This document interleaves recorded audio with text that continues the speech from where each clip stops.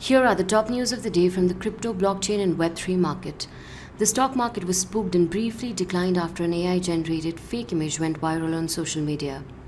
The Department of Banking highlighted that Bitcoin of America failed to obtain a license as a money transmitter to operate Bitcoin ATMs in the state. Bitget, the cryptocurrency exchange, recently secured WASP licensing in Lithuania in April.